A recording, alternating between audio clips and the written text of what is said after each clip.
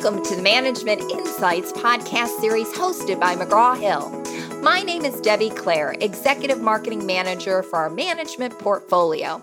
Today's topic, using a self-reflection journal effectively in massive management courses. Our guest, Elena Ibraeva. Thanks for joining us. Tell us a little bit about yourself. Hi, Debbie. I am an associate professor of practice at the management department at the University of Nebraska-Lincoln, and I've been teaching undergraduate and graduate courses in management, organizational behavior, and international management for more than 3 decades. Last year, I received the Mortarboard UNL Student Senior Honor Society Outstanding Professor Award for teaching my massive Introduction to Management class. In this class, I have 385 students each semester.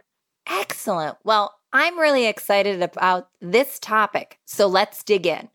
Why use self-reflection in a management course? I think it was Benjamin Franklin who said that, tell me and I forget, teach me and I will remember, involve me and I will learn. I think if we apply the wisdom of this quote to our courses, we can make huge improvements in student learning.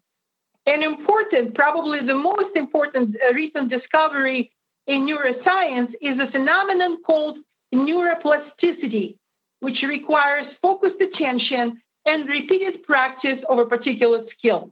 By asking students to journal with an aim to develop a particular skill, each week for the entire semester, we are encouraging the practice of that skill rather than visiting it just once.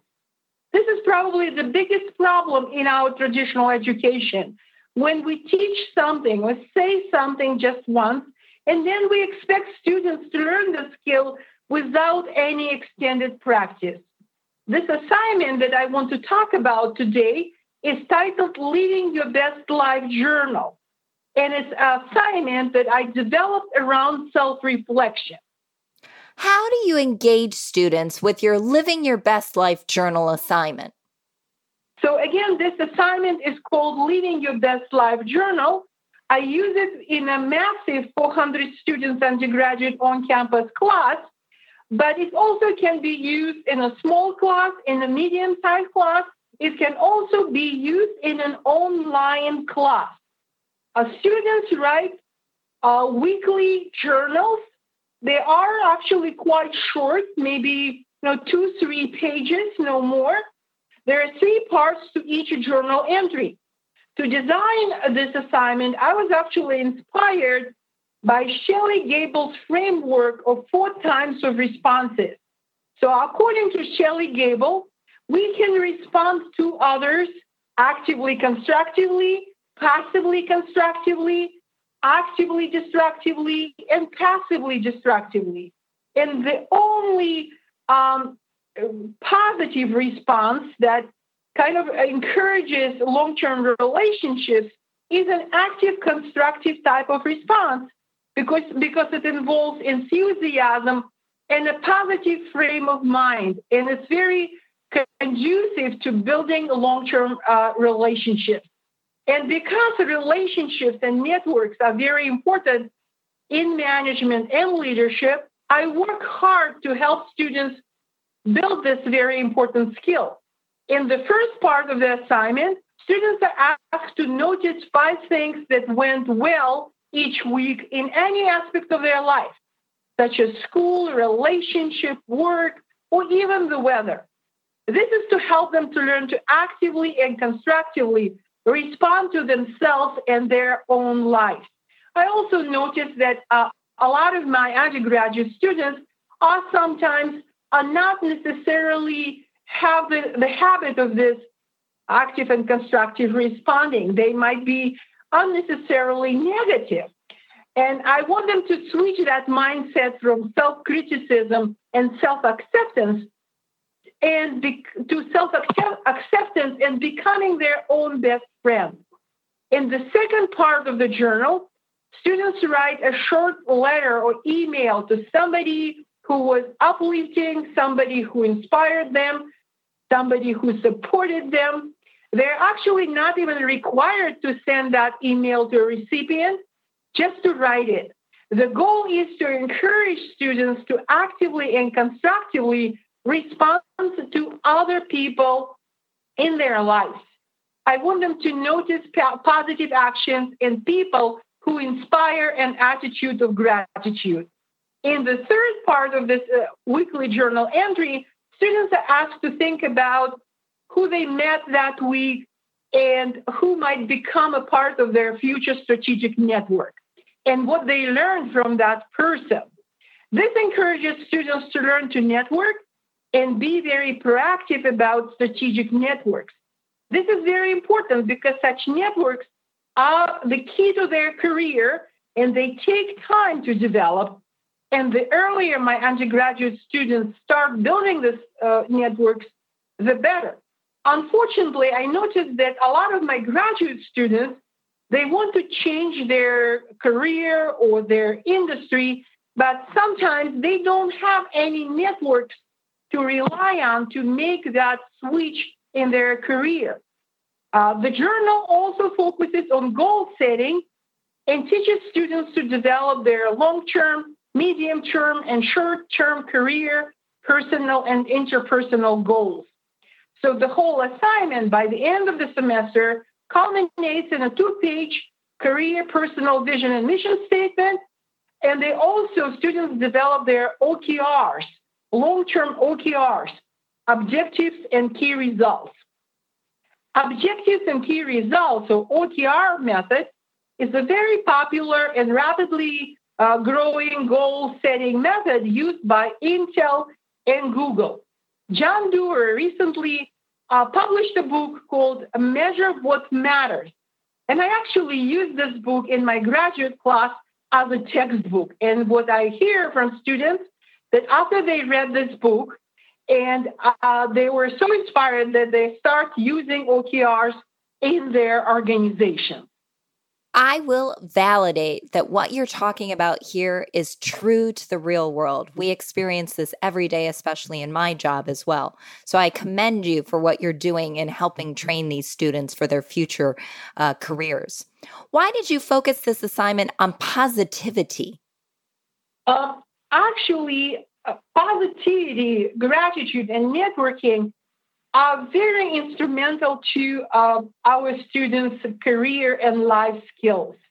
Google researchers recently found that grateful Google employees tend to have better long-term job satisfaction compared with employees who rate low on their gratitude scale.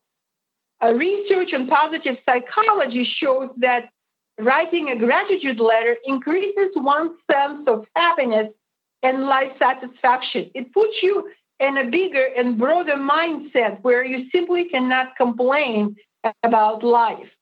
Research on positive psychology also shows that noticing and focusing on positive things that happen to you each day increases your happiness and life satisfaction.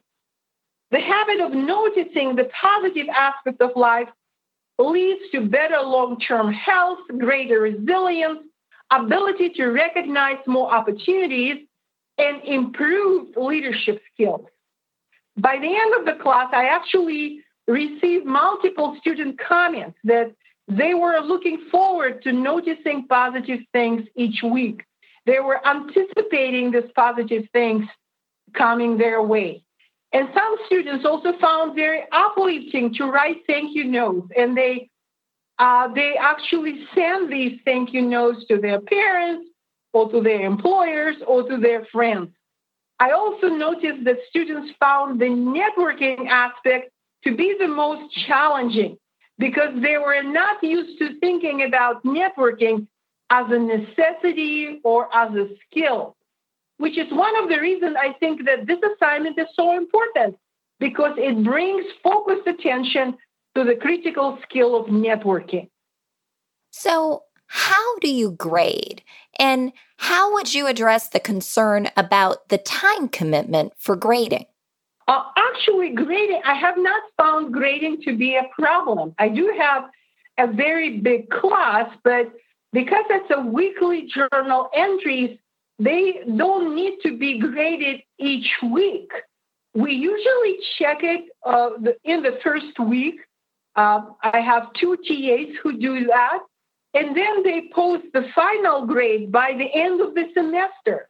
So it's really a one-time grading, and it hasn't been a big burden, even in a massive class. In which other courses can a self-reflection journal be beneficial? I think that self-reflection can be beneficial not only to management professors, but to professors of almost any discipline where repeated focused practice is a necessity. Self-reflection engages the whole student and asks them to relate concepts to their own life. Most importantly, in combinations with online technology, it can be used to personalize even very large classes where one-to-one discussion with the professor might not be possible on a regular basis. Self-reflection assignment then can serve as a balance to the typical multiple choice exams and non-personal automated homework that does not allow students to express their own personality and creativity. And, as my classes get larger, I feel the need to connect with students in a meaningful way by introducing that self-reflection journal. So it is a very sound pedagogy to kind of balance out a very impersonal multiple choice, automatically graded homework and tests. Also, that self-reflection allows students to develop their writing skills. So that's why I think that self-reflection can be a great tool in large classes, in small classes, in medium classes, and also in a variety of disciplines, not only management. Any last words of advice for your peers? My teaching philosophy is best in content, best in pedagogy, and best in technology. And initially, when I try doing something new, I'm really scared how it would work. But actually, I started to use this self-reflection journal in a massive class a year ago. And I was just surprised how well it worked, how easy it was to grade. There were no problems whatsoever. So I would encourage my colleagues to be brave and to embrace the unknown and jump into this innovation of using self-reflection journals. Well, thank you for sharing your perspective, experience, and advice.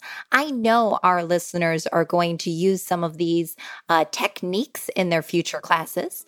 To our listeners, check back for future topics and spread the word to your colleagues about our podcast series. Why? Because learning changes everything.